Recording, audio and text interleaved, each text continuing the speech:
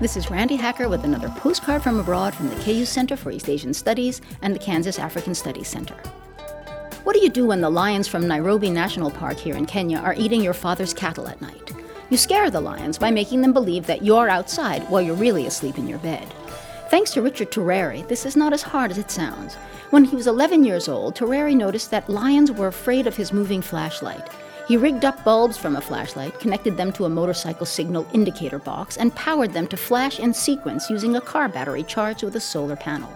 That sent the lions running. His invention is sustainable, doesn't involve guns, and practically guarantees a good night's sleep.